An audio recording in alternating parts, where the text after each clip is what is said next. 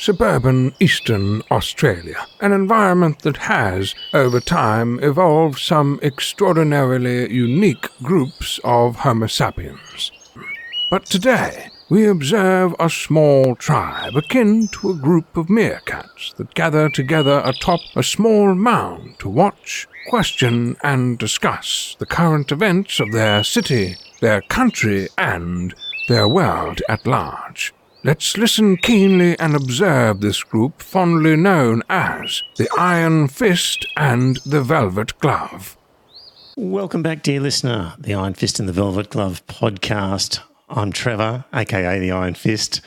With me from the UK, back in Australia, Joe the Tech Guy. How are you, Joe?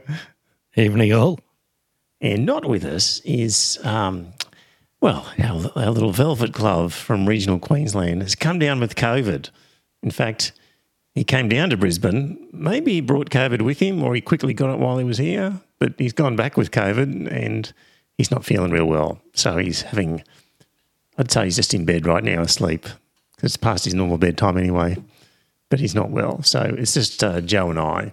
Joe, you don't have COVID, but you had a Crohn's episode that you managed to overcome. Yes. Yeah. It was an interesting Saturday night. Yeah, we won't go into the details of it, but as regular listeners would know, both Joe and I have Crohn's disease. Joe's case is a lot worse than mine. So, yeah. Oh, well, thoughts and prayers got you through, Joe. Yeah, exactly. Yeah. So, yeah, just the two of us, episode 415, 29th of January 2024.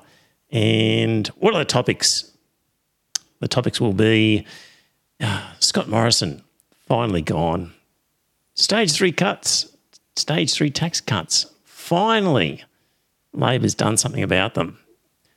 And we'll look at Gaza, the South African claim of genocide by Israel, the ruling by the International Court of Justice, and then an interesting thing about there's another group, the UNRWA, which is a group that does a lot of the on-the-ground work of distributing aid in Gaza, and Australia and a bunch of other countries decided to stop giving them money, incredibly, and a little bit about Yemen. So there we go. Things are starting to finally happen in Australia in terms of politics. Everybody has been away and doing nothing, so we've had a little bit to talk about Australia. So maybe a bit more happen over the next few weeks. Right. Before we start, Joe, I was playing squash at a different squash club down the coast on the weekend. Played this guy. He was a good player, beat me. But afterwards, started talking, and then it became clear that he was an anti-vaxxer. You just can't spot him. And they start opening their mouth, and you go, oh, no, you're not heading in this direction, are you? Oh, you are. Oh, really? I was staying with my sister-in-law over Christmas, and she revealed that she was very sceptical of the COVID vaccine and, started trotting out some stuff, and I just tuned it all out. I wasn't going to have the argument.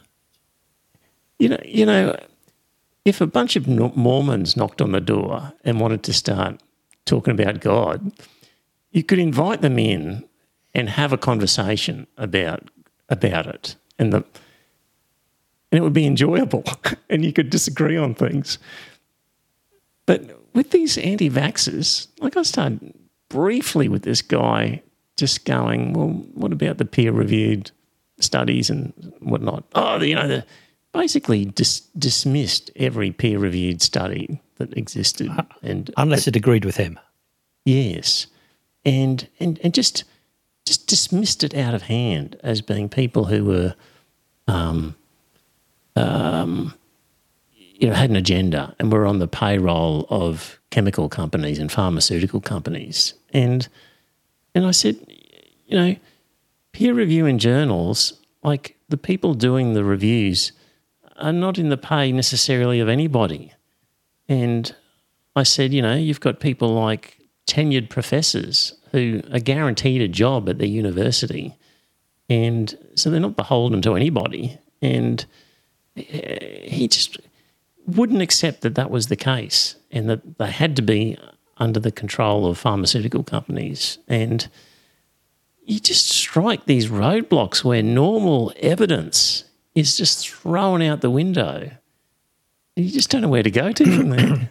I mean, there are problems with some of the studies that are published, but the process is robust. There needs to be things to make it more robust. We know that positive studies are much more likely to be published than negative studies. There are problems with it, but the interesting thing is the people who will quite happily deny the studies that show evidence against what they believe will willingly jump on a study that's published that shows what they believe, what they do believe. Yes. And you're saying, how do you know the difference? How do you know what's a good study and what's a bad study other than it agrees with you or it doesn't agree with you? Yes. You just hit these roadblocks with them. Another guy I was talking to about a different guy, a different issue, climate change, and maybe it was about nuclear power and renewables, and I was talking about the levelised cost of energy, and he was poo-pooing the idea, and he said, well, where do you get that information from? I said, from the CSIRO. And he goes, well, you can't believe a word they say. And it's just like... Well, no, because they've been captured by the fossil fuel industry, haven't they? Well, it's just... Well, where do you go to? The scientists haven't, but their management. Do you not remember they weren't allowed to mention climate change? The CSIRO were banned from on high. I don't remember that one. But anyway, where you just can't quote any reputable authority, and it just gets dismissed out of hand. Well, then it's all just opinion, and we just yell our opinions at each other. Is all you can do. And I just wasn't. Yeah. Well, no. I mean, it is. It's very much my ignorance is equal to your 30 years of experience. Yes.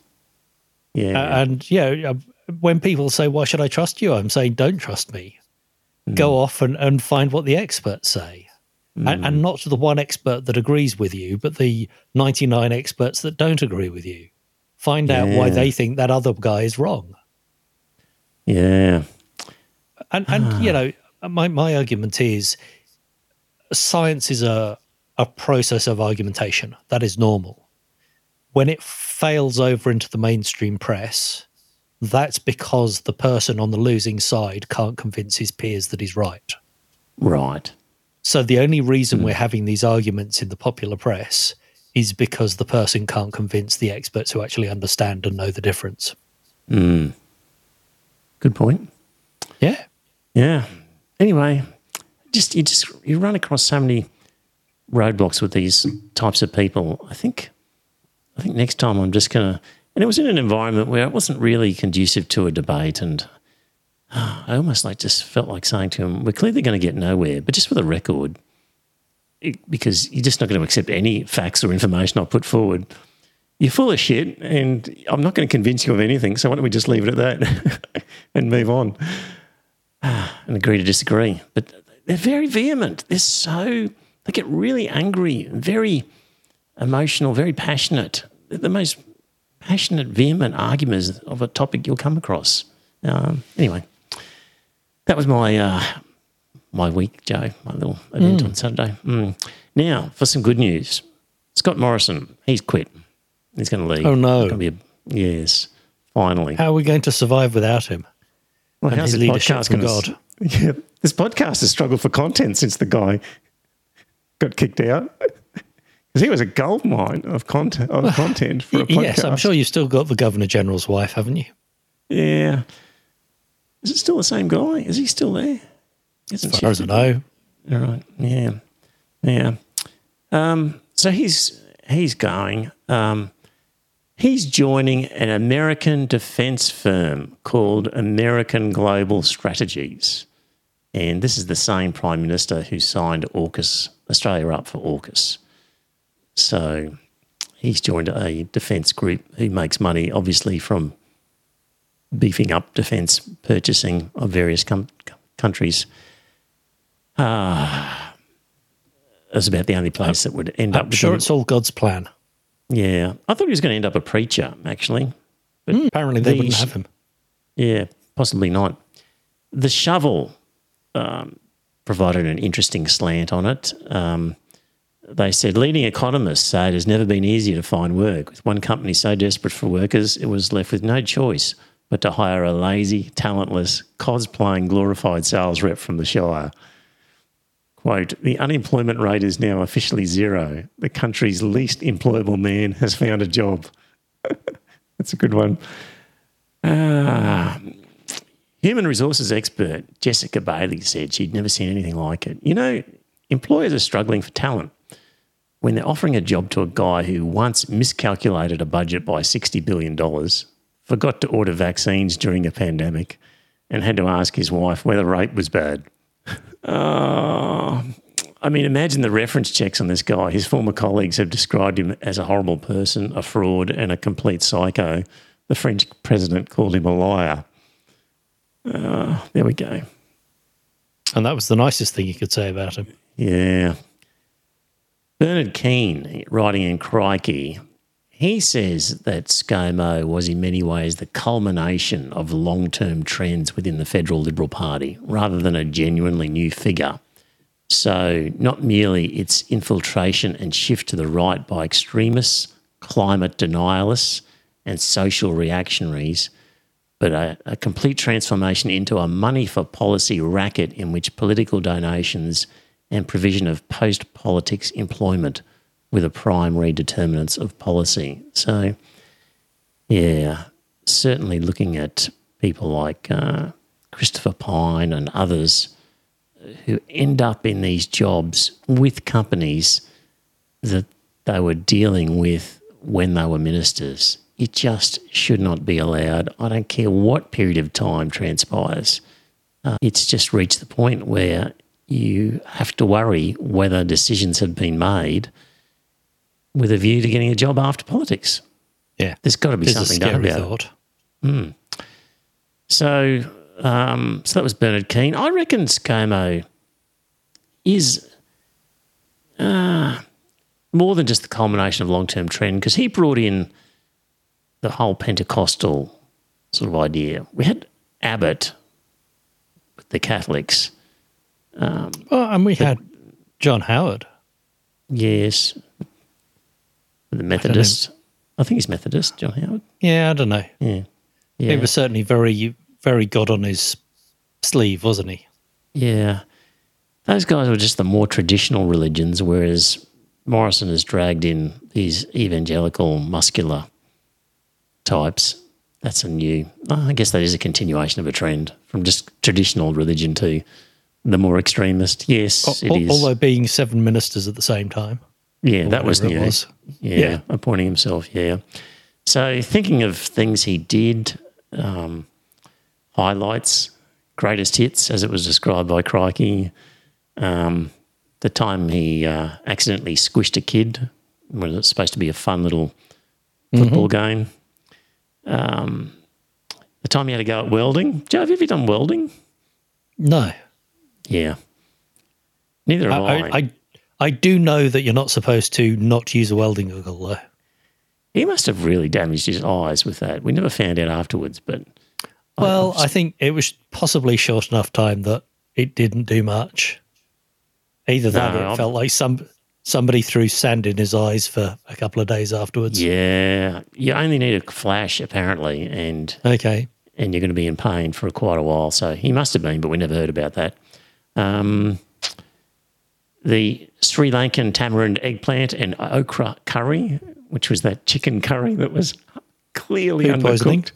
Yeah. And his secret self-appointment to various ministries. That was just plain weird, as well as corrupt. And, of course, his fingers were all over the robo-debt scheme, which was revealed subsequently to be a horrible thing that was inflicted on so many people. So goodbye and good riddance to Scott Morrison. And goodbye and good riddance to the stage 3 tax cuts, Joe. How long have we been rabbiting on about stage 3 tax cuts and the need? 6 months, a year, I don't know, sometime. Yeah. No, longer than that. Ever since they got elected, even before the election, because in the campaign leading up to the election, That's true. they had rolled over and said, don't worry, we're on board with these stage 3 tax cuts. And we and a lot of other people were going, for God's sake, have some backbone. Because it was clearly a wedge issue where they were worried that in an election campaign, the Liberals could successfully run a campaign about high taxing Labor government. So why didn't they do then, Joe, what they offered now, which cleverly was, we're going to give the same amount of overall tax cut. We're just going to give it to different people, mainly the poorer people, rather than the rich ones. So it's obvious, isn't it, to just say, well, you can't accuse us of not reducing tax. We are. It's just that we're reducing it to a different group of people. And to people who need it. Yeah, and to go out in an election and argue the case. Why didn't they do that then? Because they didn't want to give the slightest hint of a possibility of Murdoch banging them. It would have been such Maybe as it's Murdoch has now. become more and more toothless. Maybe there was an argument he made that at the time Murdoch still had a bit of sway, but I think we've realised that Murdoch's reign is over. What I've been listening to, I was listening to Paul Bongiorno on 7am podcast, and what he said was that really Albanese had to be dragged kicking and screaming to this decision. And it was the Treasurer, Jim Chalmers, who is the one saying we need to do something, because the cost of living crisis has got a lot of people out there saying, you're not doing anything to help with the cost of living crisis. And B, this is a really shitty policy to be running as a tax cut. So apparently, Joe, I think they're worried about Greens. It's the only thing I can think of. They're worried that they're going to lose votes to the Greens. Yeah, but it strikes me as extraordinary that it seemed like Albanese was almost the last person in the Labor caucus to be convinced of this. What's going on in that guy's head? Well, I think all of Labor are almost as bad as the Liberal Party. They're just in the pocket of big business, the top end of town. Yeah. Landon Hardbottom's arrived in the chat. He says, I'm a bit late. Have I said anything interesting yet? Well, Scott's sick with COVID, tucked up in bed, Landon. So he's looking for thoughts and prayers if you'd like to offer him some. So, yeah. With these tax cuts, if you're wondering what it means, there's a graph on the screen, and essentially the people on lower incomes, what's the median or average? Well, I forget. The average, I think, is about 76. 90? Is that right? It may be 80. I think the average is about 80 and the median is about 55 or 60, I think. Sounds about right. Yeah. So people on, say, 60,000 previously were only going to get a 375 cut. Now they're getting 1,179. People on 100 grand previously getting 1,300. Now they're getting 2,100. And for people on 200 grand, previously they were getting 9,000. Now they're getting 4.5. So the lower levels, I mean, people on 30,000 and 40,000 previously weren't going to get any tax cuts out of this stage 3. So there's a lot of people, Joe, that the Labor government will be able to pitch to at the next election if this becomes an issue. And Well, they said it's a 6-to-1 ratio. Yes. So for every one person who's going to lose out under that, 6 people are going to gain under it. Yeah. And really, if you're earning under 150,000 a year, which is going to be 90% of the earning population, you're going to do better off under this. Yes. So good luck, Liberals, if you want to go to the next election. So, an article in the Saturday paper said this left the coalition in its standard position, promoting the interests of the already well-off, but from a more exposed place than usual. Deputy Opposition Leader Susan Ley rashly promised the coalition would roll back Labor's package if the Liberals got into government.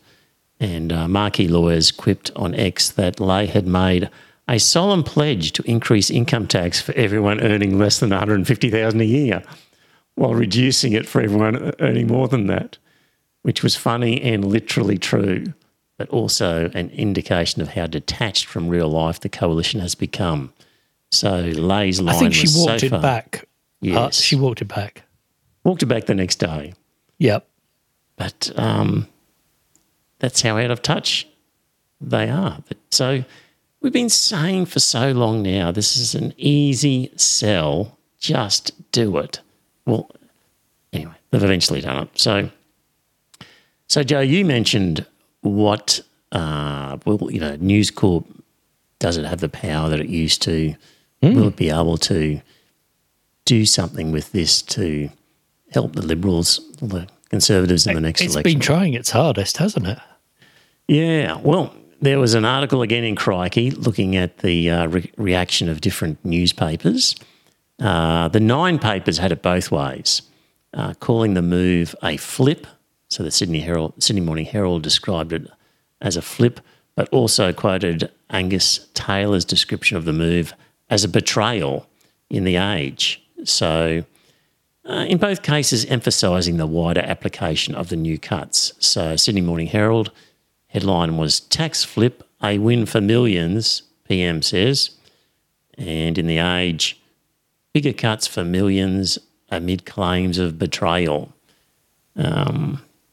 Shane Wright from The Age in the editorial said, "Breaking a promise is one thing, a real plan for tax reform is another." And he said, "Political promises matter. Voters have every right to expect the informal contracts they enter into with political parties at election to be honoured. This is a cornerstone of our democratic system. But in The Age's view, there was a reasonable case to break the promise to deliver the third tranche of tax cuts due to begin on July 1. So there we go. That was The Age. Sydney Morning Herald said, while some of the reforms signed off by Cabinet and Caucus may well make sense, that does not absolve Albanese from breaking an election promise. And of course, at The Australian, which is such a caricature now, the headline was "Albanese's Tax Ambush." PM's breach of faith on tax cuts could prove to be politically fatal, said Dennis Shanahan. And in the article, he said something like, you were going to say something, Joe? I was about to say, yes, all those people who are earning over $150,000 a year who were going to vote Labor will no longer vote Labor. That's going to be a big blow, isn't it? I think they were at the tennis the other night, Joe. Did you see that? Mm-hmm. In the speeches, they sort of mentioned the dignitaries who were there, and when Albanese's name was mentioned, pretty heavy booing. Okay. Now, you could say that it's a tradition for Australians to boo their political leaders when they're mentioned at sporting events. If I was Prime Minister or Premier of a state, Premier of a state or Prime Minister of the country, I would beg the announcers, please don't mention I'm here, because I know I'd come in for a booing no matter how good a job I was doing. Yeah. Anyway. What did they say in The Australian? This is from the article. Albanese's move is not only a sneaky breach of faith, but also cynical repudiation of the fundamental reform intention of the tax changes, which were designed to eliminate the anti-aspirational and productivity dulling effect of bracket creep that pushed more and more taxpayers into higher tax brackets and provided lazy money for governments. What did they say about John Howard and the GST then? Because I thought he had gone to the election promising there wasn't going to be GST. That was different, Joe. Okay. Yeah. But you see, Joe, there were people on 150, 200, 250 who just weren't going to work anymore. Oh, of course, They were just yes. going to clock off early because of, they will now. Yeah. Had those stage 3 tax cuts been allowed, they would have been So head much down more and bum productive. up, nose to the grindstone, and the productivity of the country would have soared. Yes. Now it's not going to happen. No, because people on 150k plus are vital cogs in the economy. Forget that 6 times the number of people Yes, are now exactly. incentivised to the God's sake. So, yeah, a bad day for aspiration, according to the Australian. And the Herald Sun, Albo's war on aspiration. The Western Australian, stages of denial, basically had Albo's face and a whole lot of quotes from the past where he said he's promised to keep the stage 3 tax cuts. And Landon wants to know if he can clock off if he's earning over 200,000. Yeah, well, you've been disincentivised, haven't you, Landon? Obviously. You will probably just clock off and go, I'm not going to work anymore. Yep. Bastards are taking so much in tax, there's just no point. And the Daily Telegraph described, had a picture of Albanese with, he's now a liar, Liar, liability. So there we go. I mean, at least a few positive words in some of them and just exactly what you'd expect from the others. And but it's going to be really hard for the coalition to mount an argument going to the next election. Oh, yes, we'll reintroduce the stage 3 tax cuts. Yeah. I just can't believe it took so long, Joe. And that they went into an election. And that Albanese was the last one in caucus wanting to do this. It just doesn't augur well for the future with this mob. Hopeless. Here we go. Israel, Palestine, Gaza, Oy Yemen. vey. That's good Yiddish there, Joe. Yes. Yeah. So what did we have? We had South Africa applying to the International Court of Justice seeking a declaration of that it was what Israel was doing was genocide of the Palestinian people. And the International Court of Justice refused to implement the most crucial demand, which was for a ceasefire.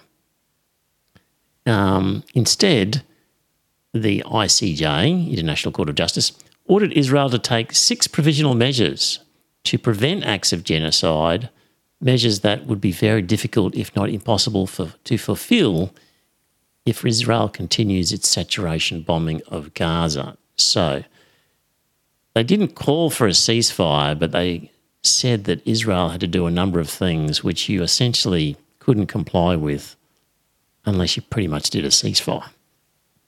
So, translated into the vernacular, the court is saying Israel must feed and provide medical care for the victims, cease public statements advocating genocide, preserve evidence of genocide, and, importantly, stop killing Palestinian civilians and come back in a month's time and report about how well you've complied with these things. So if one of the requirements is to stop killing Palestinian civilians, then that would really mean you've just got to stop bombing this place. Otherwise, how could you comply with that requirement? So, Well, it's easy. yes. They're all future soldiers or possible soldiers. Therefore, they're not civilians. Therefore, you can kill them. You should be working for the Israeli government, Joe. Yeah. So what did Prime Minister Netanyahu say about the International Court of Justice? He said, The decision of the anti-Semitic court in The Hague proves what was already known. This court does not seek justice, but rather the persecution of Jewish people. And National Security Minister Ben-Gvir said about the court, they were silent during the Holocaust, and today they continue the hypocrisy and take it another step further. That's really playing. I've heard of people playing the race card before, Joe. That's really playing it there. It's true, they were silent during the Holocaust. And why is that, Joe? Because they weren't founded until 1946. Yeah. I've got here 1945, following the Nazi Holocaust, and the first case was submitted to the court in 1947. So, yeah, given they weren't founded, it's pretty hard for them to do anything. I guess he's right. They were silent. You're dead right. Mm-hmm. Yeah. Rulings by the International Court of Justice are binding. However, the court has limited ability to enforce such measures. Enforcement relies on the UN Security Council to uphold judgment. And guess what? It's got permanent members who are able to exercise veto powers. Mm-hmm. I can think of one that might exercise veto powers. The Hague is anti-Semitic, according to Israel. Yeah. Oh, and Ben-Gvir also tweeted, Hague Schmague, immediately after the ruling was issued, which will probably go down in history as one of the most Israeli tweet of all time. So they don't give a shit what the International Court of Justice says, because they take the view that the court is a bunch of anti-Semitic people who didn't help during the Holocaust and are not helping now. In the show notes, you get a copy of an article by Caitlin Johnston, basically saying that Gaza is exposing Western liberals for the frauds they are. And everything that mainstream liberals claim to oppose is on full display in Israel's actions in Gaza. Racism, fascism, tyranny, injustice, genocide. Yet they must necessarily avoid throwing themselves into opposing these things there at all cost, because it would mean acknowledging that their own political allegiances are inseparably interwoven with them. I'll just get one more paragraph. It would mean turning against Biden during an election year. It would mean admitting that their entire political posture against Trump all these years has been a phony performance, because they're tacitly endorsing all the things they claim to hate about him. It would mean admitting their entire worldview is a lie and all their critics to the left have been correct. So people who claim to be on the left, who are endorsing Israel's position, according to Caitlin Johnston, are exposed as hypocrites. Joe? Do they really think that Trump would be any different, though? No. About Israel? No. But, I mean, American politicians are over the barrel when it comes to Israel and have been for many years. Yes. Yes. And they supported the creation of Israel. They provided all the troops and the equipment against the British, because it was a British mandate in Palestine. Yeah. So it was the Israelis with American equipment fighting against the British.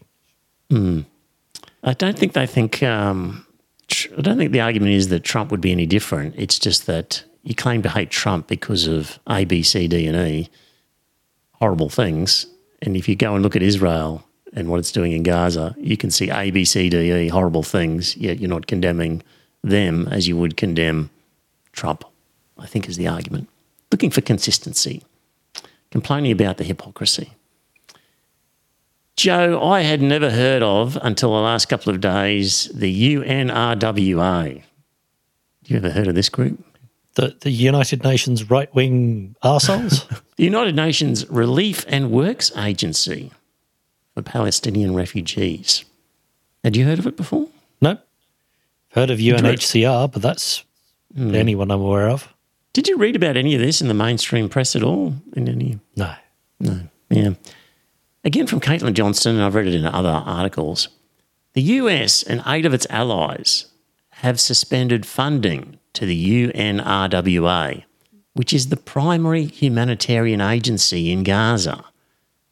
And the reason is following Israeli allegations that a dozen employees of the 30,000 that actually work for the UNRWA, so a dozen of the 30,000, according to Israel, were involved in October 7th attacks by Hamas.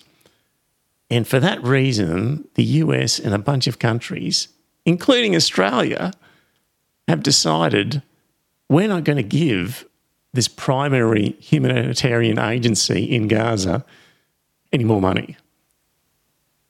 I find that incredible, Joe. Yeah, I mean, I can understand them demanding strongly that there's an investigation into why a humanitarian agency is helping commit terror attacks. And the UN has agreed to do that. Right. Then I think that's about as far as you can go. To just then go, oh, of the 30,000 employees, 12 of them were Hamas because Israel says they were. I mean, even if it's true, well, big deal if 12 of them are, and big deal if some of the aid has been siphoned off to Hamas or something in a way where it's not going where it's meant to go. But if most of it gets there, that's good enough for me. You just can't. I mean, Joe, could you imagine being in Gaza as one of these poor Palestinians? Like, it'd be hell on earth at the moment. And the primary group providing humanitarian assistance just loses its funding from 8 Western countries because Israel says a dozen employees are part of Hamas. And everyone goes, well, got to stop the money flow now, sort this out. Unbelievable. I find it incredible, including Australia. Well, I mean, did you honestly think Australia was going to do anything different? No. That's the sad part now. Just a lapdog to the US in all of this sort of stuff. Pathetic. Israel says they came across the information after interrogating militants who were arrested on October 7th. So read torture for that, I would think, Joe. So enhanced interrogation. Yes. As Caitlin Johnson says, to recap, accusations of genocide deemed credible by the International Court of Justice, and the West says preposterous lies not worth opposing a single massacre over. And then we have unsubstantiated claims about a dozen staff, which the claims are extracted via torture, and apparently that's the gospel truth and worthy of ending humanitarian support for Gazans. That's where we're at. That's where we're at. Incredible. There is an Australian Palestinian advocacy network. They have slammed Australia's decision, and New Zealand hasn't frozen aid yet. They're going to wait for the UN investigation. And, this Palestinian group says that the UNRWA is the main service on the ground. Wow. I find that one incredible. Yemen, Joe. Here's, let me just bring up a little clip from a lady who was interviewed on some sort of British, maybe it was Sky in Britain, I think. And I think this lady's a filmmaker. I don't think she's got any particular high-powered role anyway. And anyway, I just like the straight talking of this. I don't see much straight talking like this whenever I used to watch the 7:30 report or things like that. People being brutally honest. So whether you sort of agree or disagree about the Yemenis, I like the straight talking plain English of this woman. Here we go. Have a listen to this. Dr. Francois, I mean, there are many who are saying that, frankly, the Biden administration should have acted sooner and faster, that hundreds of billions of dollars has been put at risk because the Houthis have held this area in the Red Sea at ransom. Sorry, so just let me get this straight, Yalda. So we are bombing one of the poorest countries in the world that has been under a humanitarian blockade. There has been famine. These people have been decimated. And we are bombing them because a couple of guys in dinghies in support for the Palestinians who are having a genocide committed against them. They're objecting to that, and we're bombing them. Come on now. I mean, this is just an insane world for us to even think. I'm so sorry your Amazon packages are delayed. I really am. Like, I wish mine came on time. But, genocide, guys, genocide. There are 2 mothers a day dying in Gaza right now. It's 109 days into a conflict in which a humanitarian crisis has been declared to the world day out. By the way, Dr. Francois, there are many who are Yemen watchers who monitor and follow the Houthis who say this is doing wonders for their branding, actually, that it isn't just the Palestinian cause that they're focused on. So call a ceasefire now and end the positive branding. If you want to stop the Houthis doing what they're doing, then call a ceasefire right now. Do you genuinely believe that the Houthis would stop doing what they're doing? They have literally said that that's why they're doing what they're doing. They have not previously blocked those routes for any other reason except this one. So yes, I do. And I also think the West needs to start to understand that you can't just go around playing cowboys in the world. There are consequences to your actions. You cannot just go around bombing people's countries, ignoring international law and expect no repercussions. For every cause, there is a consequence. And just because you don't like a couple of guys trying to resist, these are now prescribed terrorists. Sure, according to Western governments. Well, also according to the Yemeni people. Which is a Saudi-backed government, which is essentially our... But the Yemenis who live, under Houthi rule talk about the fact that this group continues to terrorize them as well. Yeah, I'm no fan of the Houthis, apart from when they're blockading in favor of a ceasefire, which should have been called a long time ago. Bill, brother, I'm just going to bring you into the conversation. We started the whole conversation an hour ago about how you can't afford housing and your generation and so on and so forth. These people are creating a total trade blockade, which is causing inflation, which is causing all sorts of problems to everybody. 25,000 people are dead in Gaza right now. There are over 60,000 people injured with no access to food, water, aid. How dare we have a conversation about trade when there are children right now being treated without anesthetic? Well, there are things that require us to make some type of cuts, and this would be one of them. They do have the global economy, global markets hostage. Good for them. Bill Browder. Good for them. Ceasefire now. Thoughts, Joe? Apparently everything is excusable if cause. I think you pick a fight with an international trade route, no matter your excuse, because it wasn't just Israeli shipping that they've been attacking. They've been targeting anything and everything. Is that the case? Is that the case? Well, but certainly it's enough to have scared the people using that shipping channel. Maersk, which is a Danish shipping company that actually is US owned for some reason, have been targeted. Because the US and the UK have bombed the Houthis, they're now saying... They were targeted even before then. Well, no, because they've bombed the Houthis have said, okay, it's not just Israeli connections now. If you've got a US or UK connection, you're up for grabs.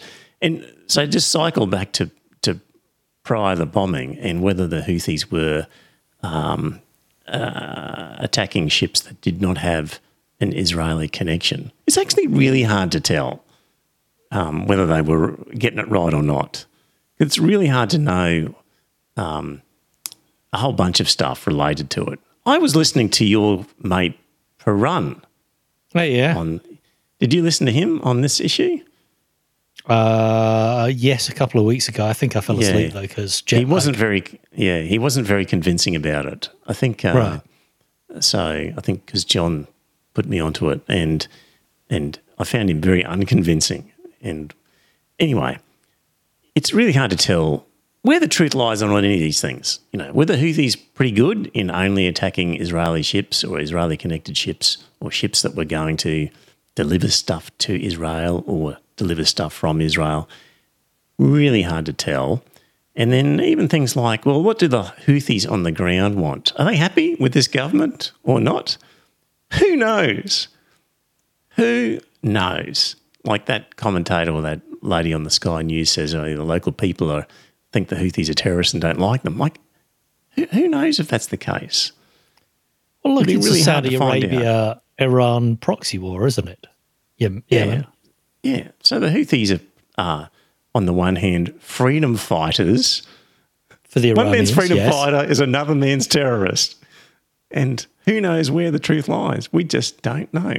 So very difficult to say with any conviction those sorts of things. But anyway, I like the straight talking of that lady. So Landon says, Trevor, this is why we need submarines. so we could ship our Amazon products through the Suez in a submarine. I was wondering where the submarines were coming from. Okay, that makes more sense. Yeah. So good point, Landon. Good point. Hadn't thought of that. Yeah. And that's why we need really big submarines. So maybe they're so get more big packages on board. they won't be able to submerge properly in the canal or in the... Talking of international shipping, I sent some packages from the UK back home. At Surface Mail, and they came in, I think, 2.5, 3 weeks. Pretty good. I was shocked. I was expecting months. Mm-hmm. They did look like they'd been played football with. $28 for 2 kilos. Okay. Coming all the way. Yeah. Yeah. That's all right. So, yes. I don't know if they came through the Suez Canal, though. Don't know either. So what a lot of them are doing are making it clear that they're Chinese ships and Chinese owned and then they're getting through okay. So Yeah, is the PLAN there or not? I don't know. I think there's certainly been murmurs from China that there would be a naval presence if required. What China would to stop the Houthis? Yeah. If Chinese ships were getting attacked, I think the Right. Chinese Navy would intervene. I think a lot of ships are going out of their way to say that they're Chinese because they know that that's a good move and that they'll be let alone. Yeah. So anyway, Maybe the Houthis need their cheap tat made in China. what else can I say about that? Yeah, I mean, the US sets up blockades everywhere, all over the planet, and that's all perfectly fine. Just a bunch of Yemenis try and do it, and all hell breaks loose. Just inconsistent, hypocritical. I've never seen the US shut down a major trade route. Well, the trade route to Cuba and to Venezuela, and they To a single country. confiscated an Iranian ship. So, selectively, for people who resist, they will To a block single they'll country, block- I understand, yes. Yeah. Well, it's the trade route to Venezuela. They'll block. So, Yeah, but it wasn't the Panama Canal. no. But they didn't have any UN authorization to do it. It was just, we're going to stop ships going and doing business in this area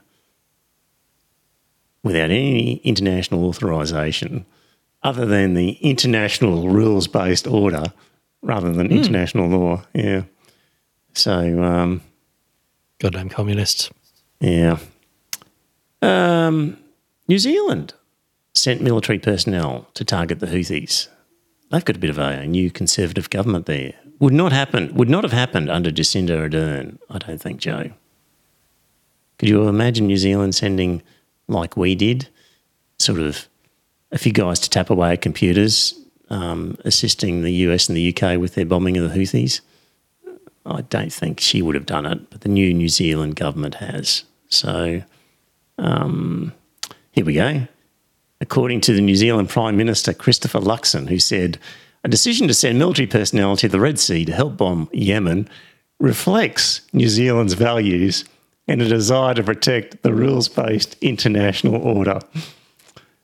There we go. That's New Zealand. Finding allies, Joe, is not as easy as it used to be. So let me just see if I've got it on this chart here. Hopefully I do. Yes. Put this one up on the screen for those playing along at home. So in the Gulf War, the Americans were able to rustle up a coalition of 38 countries. The Afghanistan War, a coalition of 42 countries. The Iraq War, 48 countries. Syrian War, 13 countries.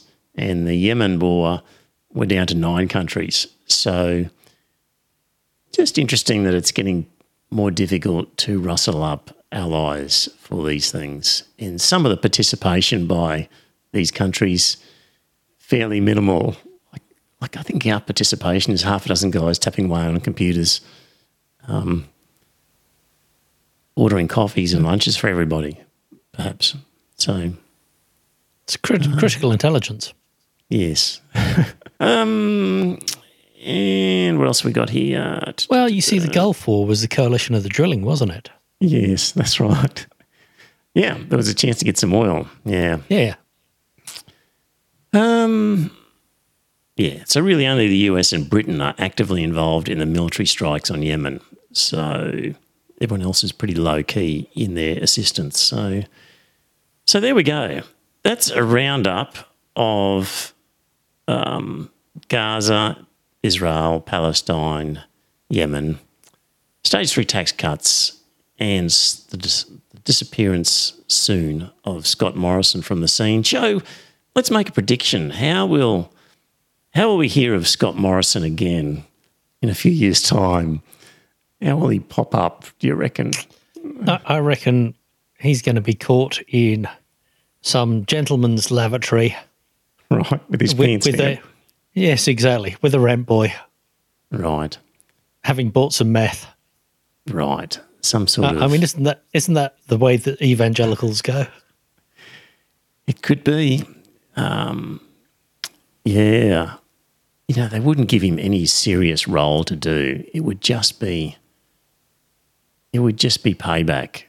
It would just be a sign to future politicians. I think he's going to grease the wheel, isn't he? He's going to set up meetings with his former colleagues and... Yeah. I guess he's got to wait for a Conservative government to come into power. And then we'll hear about Scott Morrison, the lobbyist, having organised meetings with... but without that, he's got no hope of doing anything, I would have thought. So... when I was in London last week, I went round the Palace of Westminster, which was an interesting tour. Why was that? Walking around the Houses of Parliament. Okay, yes. Any connection to Scott Morrison there or anything? No? Well, just one tour. The corridors of power. Right. Get to see where it all happens. Yes. Yep. Which is interesting because you actually get to walk through literally the House of Commons and the House of Lords. Right. Yeah. Walk through, well, just past the open door, look in. No. Walk physically inside. They ask you not to sit down on the benches. Right. You get to walk past the dispatch box and the table where they all stand and talk. It's remarkably small, isn't it? It is. They said basically there's only seats for about half of the number of MPs. So if there's a big vote coming, they all crowd in various places. Yes. But they're not allowed to give a speech unless they're physically sitting down. Right. Yep. So, yeah, that was quite interesting. Yeah. Can they all fit, even if they're standing then? Yeah. I don't know. I mean, there's the upper galleries as well above the main house. Right. And so they get a few hundred more up there. Yeah. Very good. Right. Well, Joe, our best wishes, our thoughts and prayers go to Scott up there in Mackay, tucked away in bed. He might have just gone to bed with a bit of lemon tea or something like that, battling COVID. And hopefully he'll be fine for next week. You around next week? Yeah, should be. Okay, I am as well. To the people in the chat room, thank you for your comments. Watley only just arrived late again. Well, Watley, you'll just have to watch the replay. And Joe, I'm going to go watch now that new ABC series, which is looking at basically the Turnbull Morrison governments, and they've interviewed a whole bunch of the players, Barnaby Joyce and Tony Abbott and Christopher Pyne and all these people, and talking about the whole shit show that it was. And I think a few of them are motivated to bag various players. So that could be an interesting expose of what a bunch of horrible munchkins we had run the joint. Well, I'm fairly sure there was a Four Corners on Turnbull coming down. Mm. Was that Scotty? Came after Turnbull? Yeah. But it was basically about how the right wing had taken over. Yeah. It's quite an interesting one. Yeah. So I think ABC has just had something, a series that's just started. So anyway, I'm going to watch that. And thank you in the chat room.